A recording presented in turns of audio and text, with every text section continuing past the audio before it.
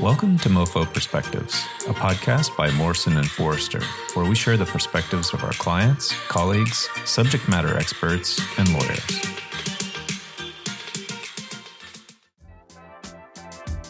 Welcome to the Diversity in Practice podcast, a part of MoFo Perspectives.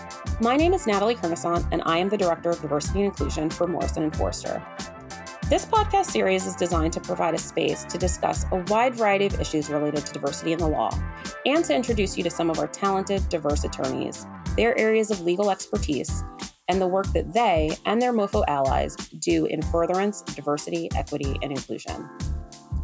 It's our hope that by sharing D&I best practices wherever possible, we can help make the legal industry a more inclusive place for those who are, in the words of MoFo's former chair, Bob Raven, just a little bit different.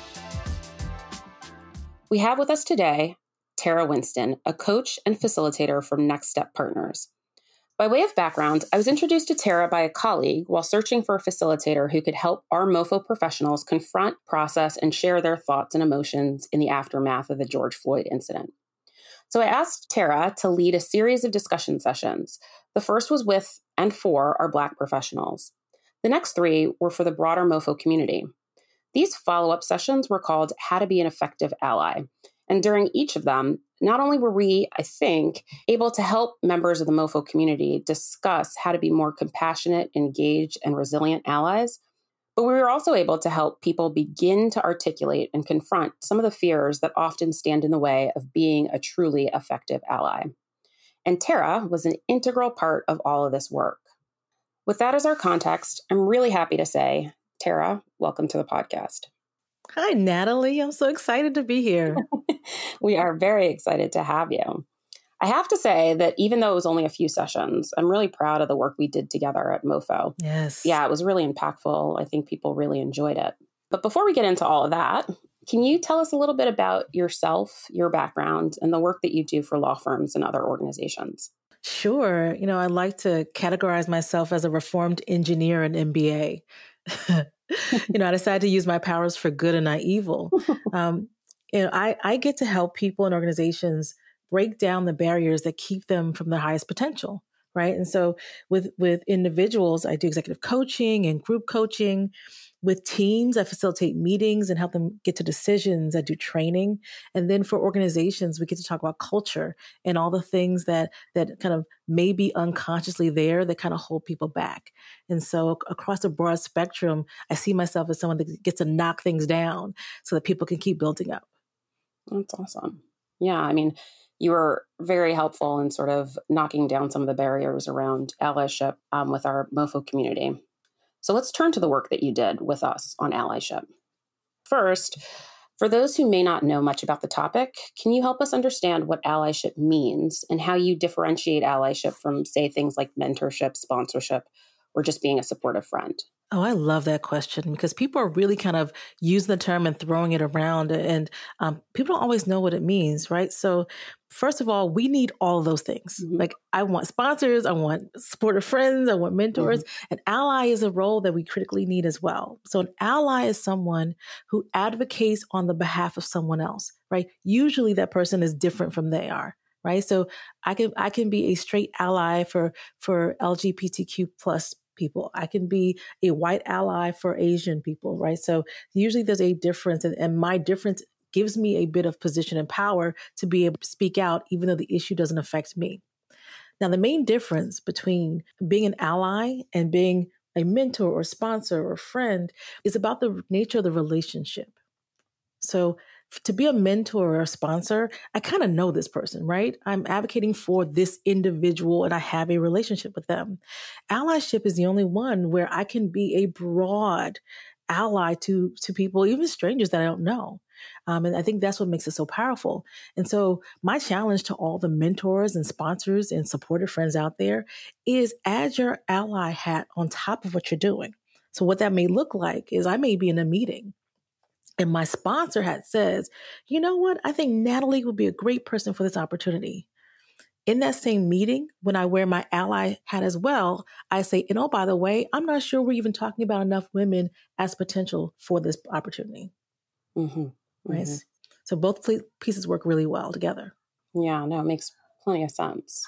So in your line of work, particularly in this moment, you have the opportunity to witness firsthand how difficult the work of allyship can really be. Mm-hmm. What are some of the common challenges you've encountered when working with people who want to be more effective allies? And what's your advice for overcoming some of those obstacles? So the one, and we talked about this in our ally sessions, but it bears repeating for anyone who either didn't go to those sessions or just everyone in general. The fear factor is by and large the biggest piece.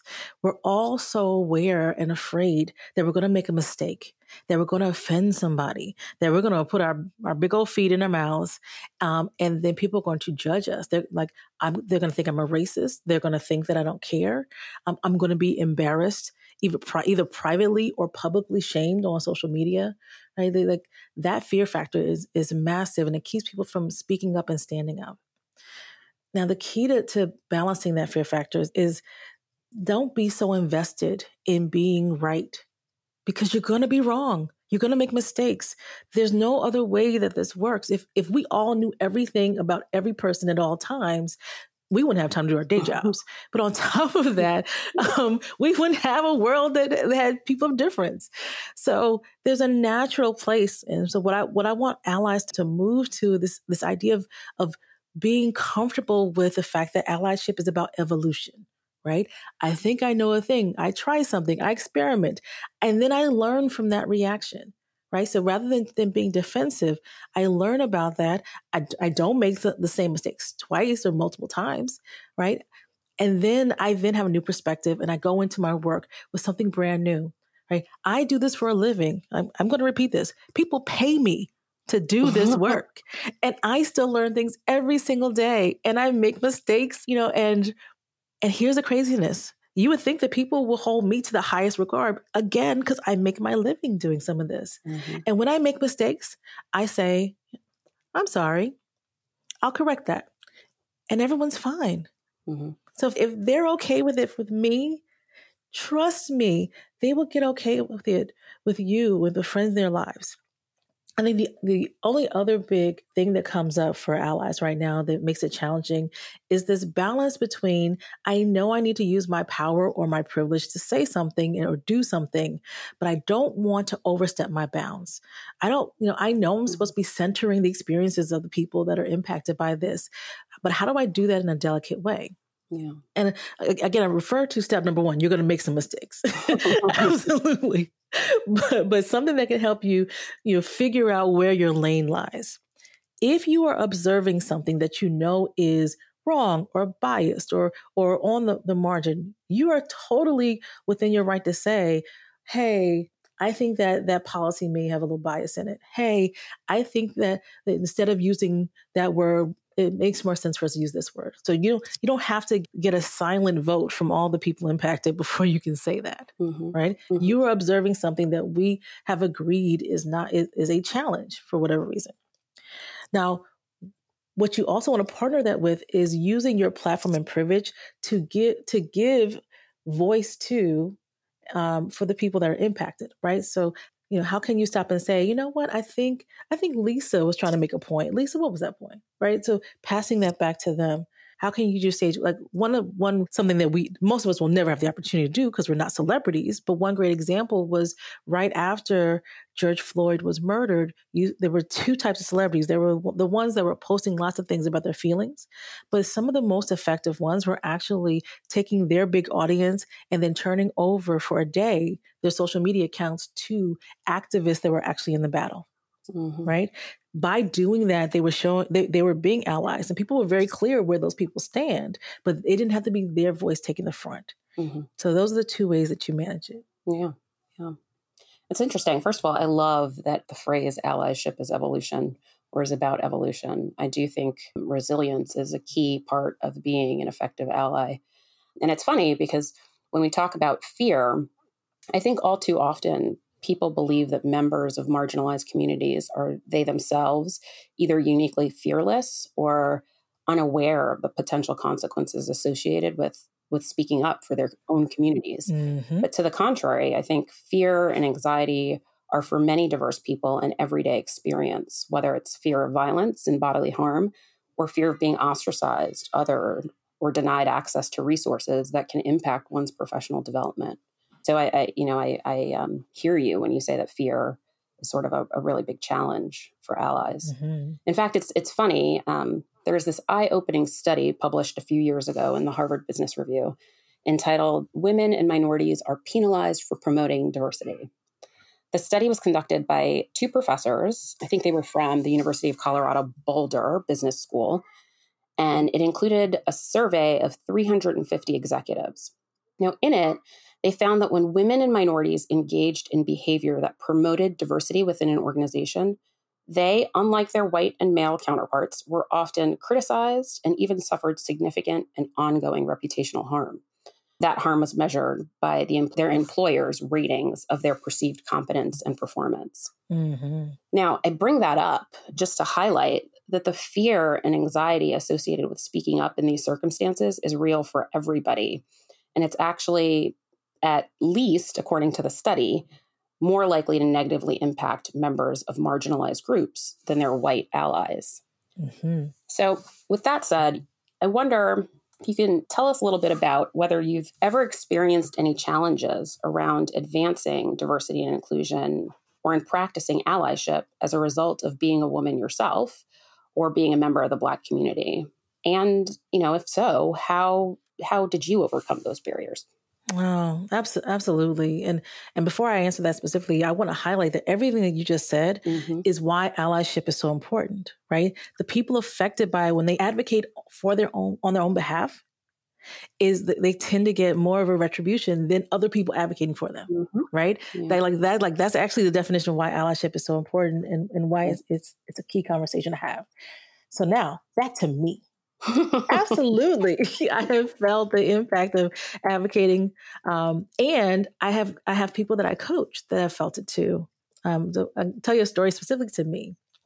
When I was working at PepsiCo at the time, internally, and I was doing diversity training, and it was my very first diversity training for that when I was in PepsiCo. And what they do is they pair you as an internal person with one of the external diversity trainers. And we went into training in Atlanta for a sales team. And I was so excited and happy to talk about, using examples and stories from your life. And when we got to the end of the day, when the reviews came in, my reviews were scathing. Wow. And Tara was an angry Black woman. She talks about all this Black stuff. She had all these issues. She has a chip on her shoulders, all these things. And my co-facilitator, white male and gay, he said to me, Tara, one of the mistakes that you have is that people will because of what they see of you, they will always hear the advocacy or talking about Black things louder than anyone else. He said, you can talk about gay issues. You can talk about other things, but if you talk about gender issues, because you're very visibly a woman in people's minds, or you talk about race issues, they dial up in people's minds. They hear it, right? It sticks stronger.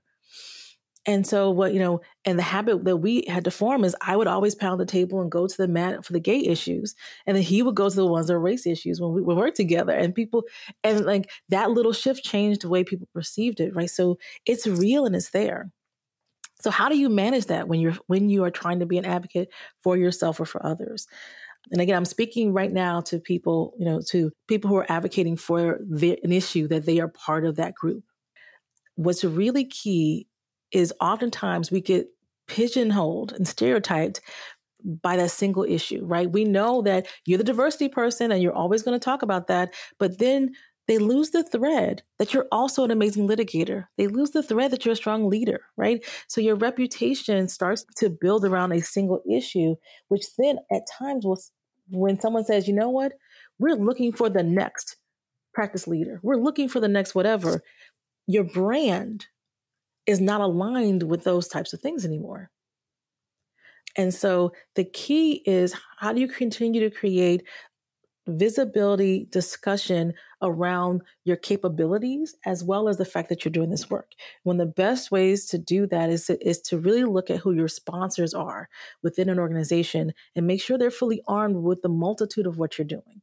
So that conversation is not only about you as the person that pushes for women's issues, you as the person that leads on LGBTQ plus rights, you as the person that is so focused on Asian rights or Black rights, right? So by changing that narrative and making sure that your people have the ammunition, that will sometimes reduce the impact of them. Yeah. The honest answer, though, is if you are doing this work, there's still going to be a little bit of what I see most in organizations, this question of, if you have time to do all of this other stuff, are you really doing your work as well as you could be? Right. And that's something that we culturally can fight internally to remind people that if we look at how the work is done, the quality of the work, then looking at whether or not someone is taking additional personal discretionary time to forward some of these challenges, or if I'm taking my personal discretionary time to be with my child, or to enjoy my life or sleep or any of the other things that I could be doing with my personal discretionary time. Yeah, no, that resonates with me. And in fact, it brings me to another question that I had for you. So as a diversity professional, we often talk about how allyship is action, right? Mm-hmm. But in your session, you advised us not to confuse activity for progress. Can you tell us a little bit more about what you mean by that? Yes, I'm going to put that on my tombstone. I'm going to make a jacket and put it on the back. I want everyone to have this T-shirt. Don't confuse like activity with impact. There's so many things that we can be doing, right? Like in the middle of all the supposed boredom that we're supposed to be having with this work from home COVID stuff, which I don't know about y'all, I am not bored. There's so many things to do, usually things I don't want to do. Yeah. Like there's a lot of cleaning I could be doing. But in the midst of this, right? So now one of the really eye-opening things about systemic racism is once you are aware that it exists, you realize it is everywhere. And that, by definition, is why it's called systemic. Right. The best corollary is like if anyone has ever had a kid that has crafts with glitter. Yes, it gets everywhere. It's everywhere, and you clean up, and like 6 weeks later, you're like, "Why is there glitter in this weird corner?" Right? That's racism. So as you start to get more aware, you start to realize that we've got police brutality and there's an undercurrent of racism there. And then you go, oh my goodness, the pancakes and the rice too, the brands have this weird racism built into them. Yeah, right. And there are statues. And then I go into work and like people with different names get hired differently. Like it is everywhere. And it's very easy either to be overwhelmed because I don't know where to start, or what's happening is there are things that they garner momentum. Things that tend to be more symbolic, right? So things like team names or statues or flags, like all those things are actually important. But what you often hear from whether it's activists or even when I talk to my Black clients about kind of where the energy lies, there's so much out there. You could choose any lane. I would prefer for you to choose the areas that have the most impact on people's lives, their quality of life, their ability to make a living, their ability to really achieve at the same level as other people. And so while no one is saying, don't fix all the things, we need to clean up all the glitter eventually. Focus where you may have the most impact. Now, what it kind of does two sneaky things. One, it gives a chance for us to put energy into the things that matter. So you will hear people say, like, let's wait a few minutes on statues and let's make sure that voter suppression doesn't happen, right? So impact versus, activity. Yeah. What it also does for my allies, mm-hmm. This work is long. This work is about resilience, right? We're not going to fix all of this in a matter of months. It's going to take us time. And so as we unravel and reweave this American dream and this global change that we're trying to put in place, you've got to maintain your energy. And unless you're a full-time activist, which something tells me if you listen to this podcast, you're not. Unless you're a full-time activist, you have to pace yourself. Rather, you put your energy into the high-impact things, and that will help your stamina in the long run. Yeah, absolutely. I mean, I in the work that I do, I often have conversations with folks who are very well-meaning, well-intentioned, and very passionate allies. And the number one complaint is that, progress isn't being made fast enough. Mm-hmm. But it is, like you say, a marathon rather than a sprint, right? This is work that people have been doing for quite some time and that will continue, unfortunately, for quite some time. So stamina and resilience and conserving that energy is super important in this time and in this moment. So if we switch gears a little bit, I mean, you talked a little bit about talking to your Black clients. I wonder if we can delve a little bit more deeply into sort of the perspective of your Black clients and what you're hearing from them about allyship. Obviously, in this moment, allyship is taking on new meaning and new life. And so I wonder, in your experience, what are you hearing from Black people about what they expect from their non-Black allies in this moment? Yeah. Well, so if I can speak on behalf of all Black people for a moment, which we know no person can. No one can. So, but what I'm hearing from my clients is, number one, that they're so appreciative of all this energy that has come from allies in this moment. Now, you have to remember, these battles have been going on for a very long time, like with people dying, with the same frustration, with the same injustice, right? And it's refreshing to finally have your experience be acknowledged when these issues have been downplayed for a very long time or even denied, right? And so there's this vast appreciation. At the same time, there's a tentative trust. People really want to believe that this is the time it'll be different. That the allies are really in it to make a difference, that they really want to help. But there's a concern, we talked about resilience and stamina, there's a concern that the allies don't have the stamina. Now, part of that just comes from when you haven't been in a battle that is this big, it can be overwhelming. There's actually a natural kind of emotional arc that allies are going through. And this is Tara's words, not theirs, but that we all have to acknowledge. When you've had your entire life to live within the knowledge of this level of injustice, to see these things, right? You get acclimated to it. It doesn't mean that you accept it, but it's not as jarring when you see it. And so many allies are just discovering this for the first time. And so that initial emotional hit is jarring, right? The world has shifted in a lot of ways when your eyes open to some of these things. And so we had to give people space to feel those emotions and kind of deal with that shock factor. Now, what my Black clients are saying from a trust area is there's a concern that when that shock wears off, when that interest wears off, when sports starts all over again, that people will lose interest in it. And so all that allyship will not be sustainable over the long term. Mm-hmm. So there's that one fear. I think the other thing that the Black people are saying they need from their allies is the combined focus on both individual and systemic racism, right?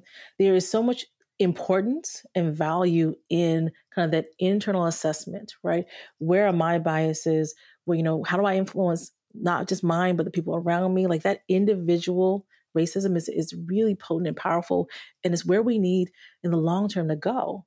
That can be all consuming. Like, have you seen how many books there are on anti-racism? Mm-hmm. Like, you can spend your entire life reading, watching TED Talks and reading, seeing movies and all that kind of stuff, having book clubs.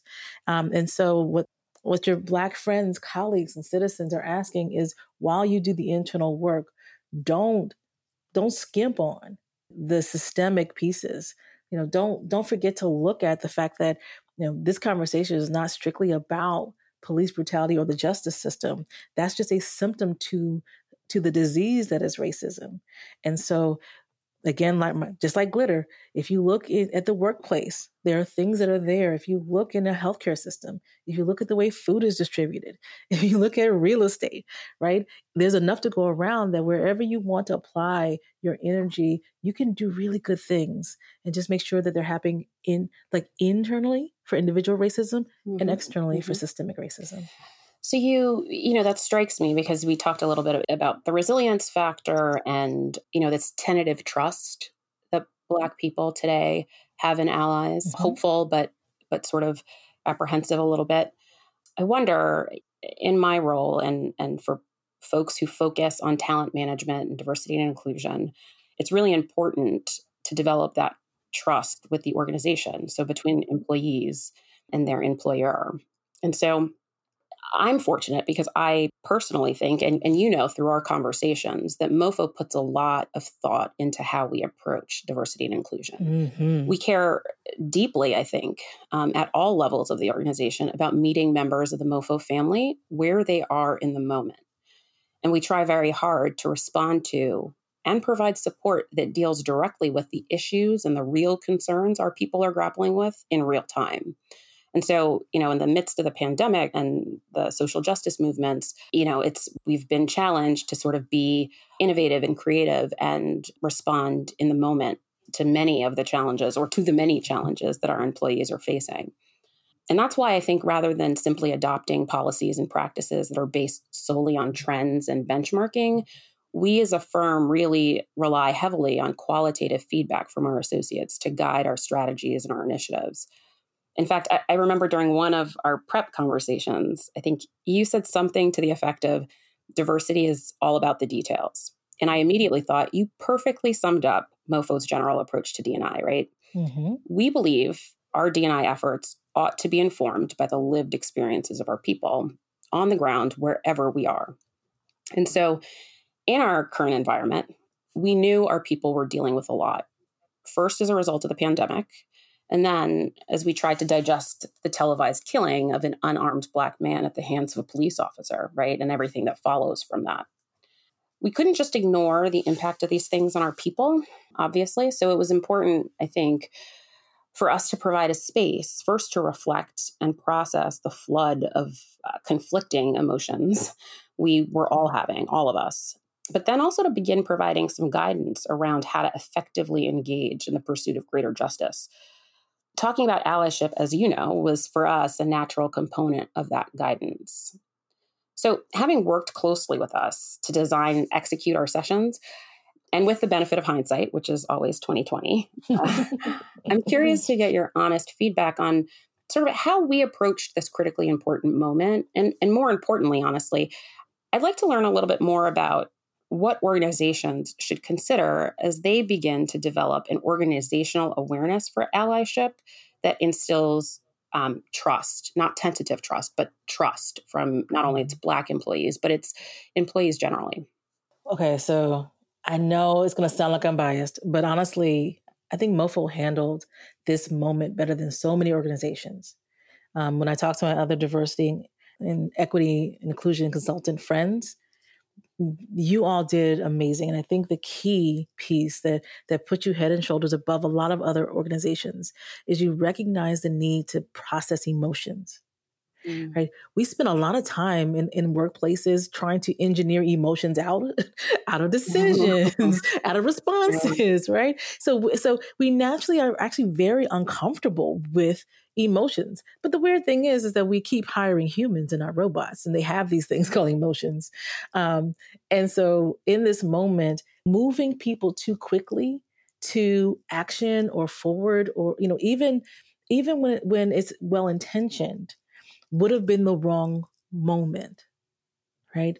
And so MoFo did a really great job at saying, like, pause, reflect, process. You as a human are allowed to do that, and we support you in doing that. And now, how can we as a community move forward past this? So I actually think that you all did really, really well with that. And I think it speaks a lot to the fact that you've already built a culture where there is trust. Mm-hmm. In order to even do that, mm-hmm. because honestly, cultures that are low in trust don't have enough safety to mm-hmm. even have that group processing happen. Yeah, psychological safety is really important. It's huge, right? And so you've already laid the foundation so that you can have these conversations. And for anyone who manages teams, that's exactly a big part of this allyship conversation. Lay the foundation of trust in your teams and the things that you do every day.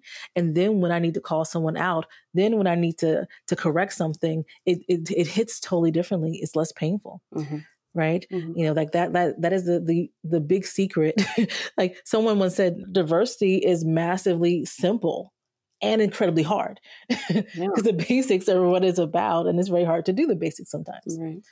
I think my advice for organizations like trying to to really develop more awareness of allyship. So what we ask of the allies is to put themselves at a bit of personal risk by stepping up on behalf of someone around something that doesn't specifically benefit them, right? They're using social capital, they're leaning in a bit. What we as organizations, our responsibility, when we ask them to step up in that kind of way, we have a responsibility too. And so our responsibility is around creating a culture that actually diminishes the punishment for speaking up, right? So like making it more common for people, to, back to my original point, make mistakes at times, but also when the mistakes are made, that someone's saying, hey, I think there's another way. Hey, I think there may be an impact. Hey, can we reconsider this thing? Maybe this process is not bringing everyone along. That is something that is supported and celebrated in an organization, right? And again, it happens in little ways, right? What are the processes that we have to do that? So there's a great diversity class that's taught a company that I work with. And the facilitator, they came up with this concept of ouch, O-U-C-H, ouch.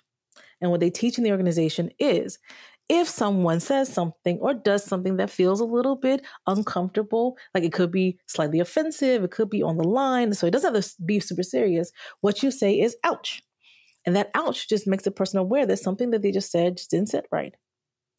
It's such a little word, but just in creating this culture where like I get to say ouch and then you say, oh, I did a thing. And you go, okay, I'm sorry. And I don't do that anymore. It completely deflated some of that fear. Like, how do I call this person out? What do I say? Is it going to be a big deal? Right. And so creating a culture where you can have more ouches and meaning I get to say ouch when we can get past this and move on. Like that culture will make it much easier for allies to step up and easier for people who are right now on the fence about whether or not to be allies. Like they can lean into it if they know that it's managed. Yeah. The other side of that too, so often the impact of allyship is quiet. Right? Because trust me, nobody wants an ally to walk in the middle of the room and scream, you're doing this all wrong, right? Allyship is about, pulling someone to the side, advocating in little ways. So sometimes it's actually hard for people who are allies to know that allyship works, right? And so what organizations can do is often, like there are some more visible, not all the things, but there are at times more visible things that happen as a result of allyship where the organization can start to call things out and let people know, like we have people that were advocating for this and therefore that's how we got here. That actually will embolden allies to know that they actually do make a difference.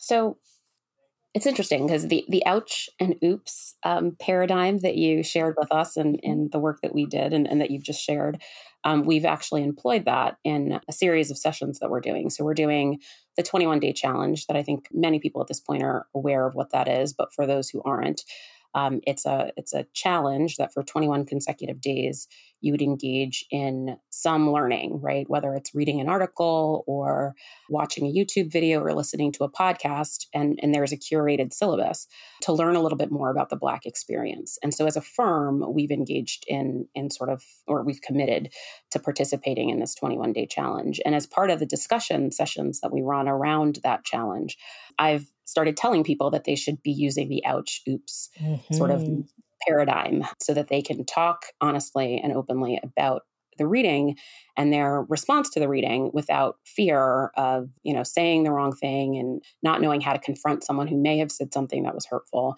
And I think that our MoFo family has taken to that quite well. And I hope to continue to use that in other contexts. But that is just an example of some of the many concrete ways that you helped us learn to use as we begin to understand our own privilege and the spheres in which we carry influence and how to be an effective ally, right? So during your session with us, you talked about this exercise you called 10 Trusted Advisors.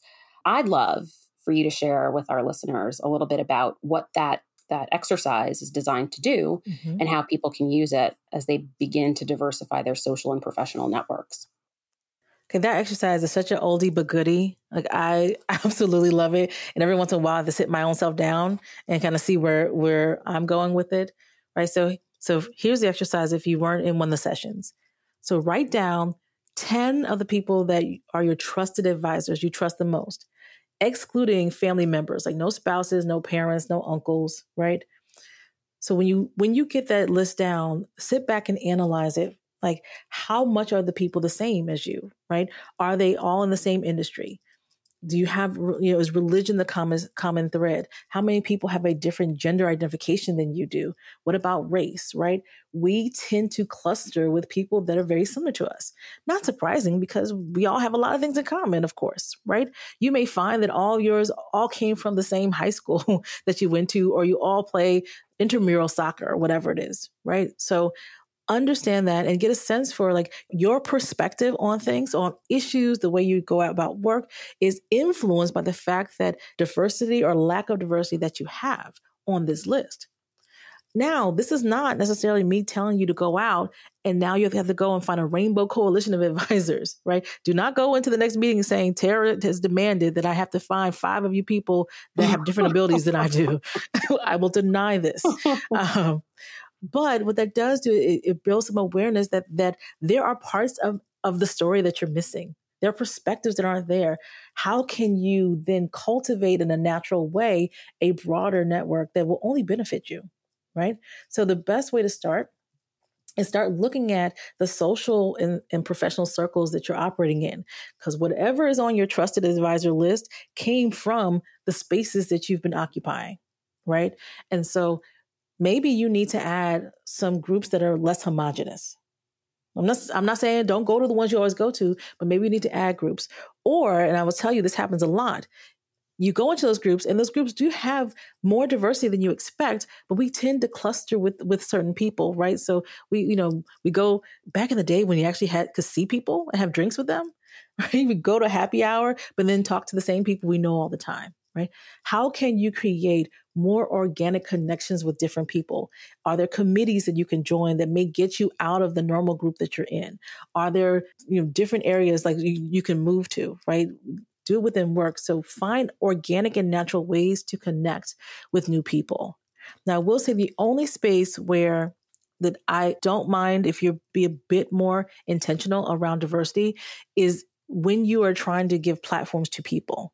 Right. So if you are in charge of creating a panel, or you're getting guest bloggers, or you are, Natalie, trying to find podcast guests, right? Those are the times when you can say, you know what, we've had a lot of women. I would love to have a male voice involved. Mm-hmm. Right.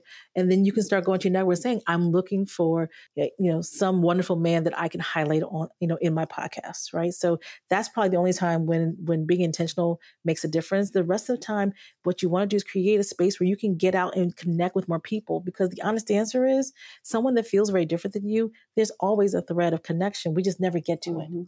Mm-hmm. So Tara, in closing, I have one last question for you. We've talked a lot about what it means to be an ally and sort of the emotions and fears that come with doing the hard work of allyship. Wondering if you have any advice on the flip side for how we all might begin to actively engage and leverage allies at work. Man, I know there's a trademark on this, but just do it. Just do it. Like, don't wait for invitation. Between, when the protests started and now, we all have listed probably 15 of things in our lives around us that are part of the problem, right? Oh, I now realize I'm always in certain meetings and certain voices always get heard and other ones never do. Oh, I go to my grocery store and I realize that, there's certain food you can't get anymore. Like, I don't care. Whatever it is, you've got a list already of things that are a challenge. So start there. Don't wait to be invited because there's no one to invite you. There is no moment, right? I think the idea of that there's going to be this shining perfect moment for you to raise your voice and step into your greatness. That's not coming. It's in the little things, right? The number of times, and I see this now, particularly with millennial and younger men, right? This idea of what used to be locker room talk, right? Oh, all boys say those things. Mm-hmm. And now you're more likely in a friend group for someone like, come on, man, that's not cool, right? Like, it's in those, remember, diversity in the details. So lean into your moment now and don't wait. And if you remember that it's about evolution and not perfection, the moment doesn't have to be perfect. Just do, learn, right, repeat. Well, Tara, as I have come to expect, it was a pleasure talking with you today and working with you over the last few weeks. I appreciate the great work that you and your organization have done and continue to do in support of progress on these important issues, and hope that this won't be the last time that you and I speak and get to work together. Not at all. It's been so great getting to know the MoFo family. And I just have high expectations of y'all now. Well, hopefully we can live up to those. But I have faith in my MoFo family that we wouldn't drop the ball at this moment. So thank you again. Thank you. Please make sure to subscribe to the MoFo Perspectives podcast so you don't miss an episode. If you have any questions about what you heard today or would like more information on this topic, please visit mofo.com/podcasts. Again, that's mofo.com/podcasts.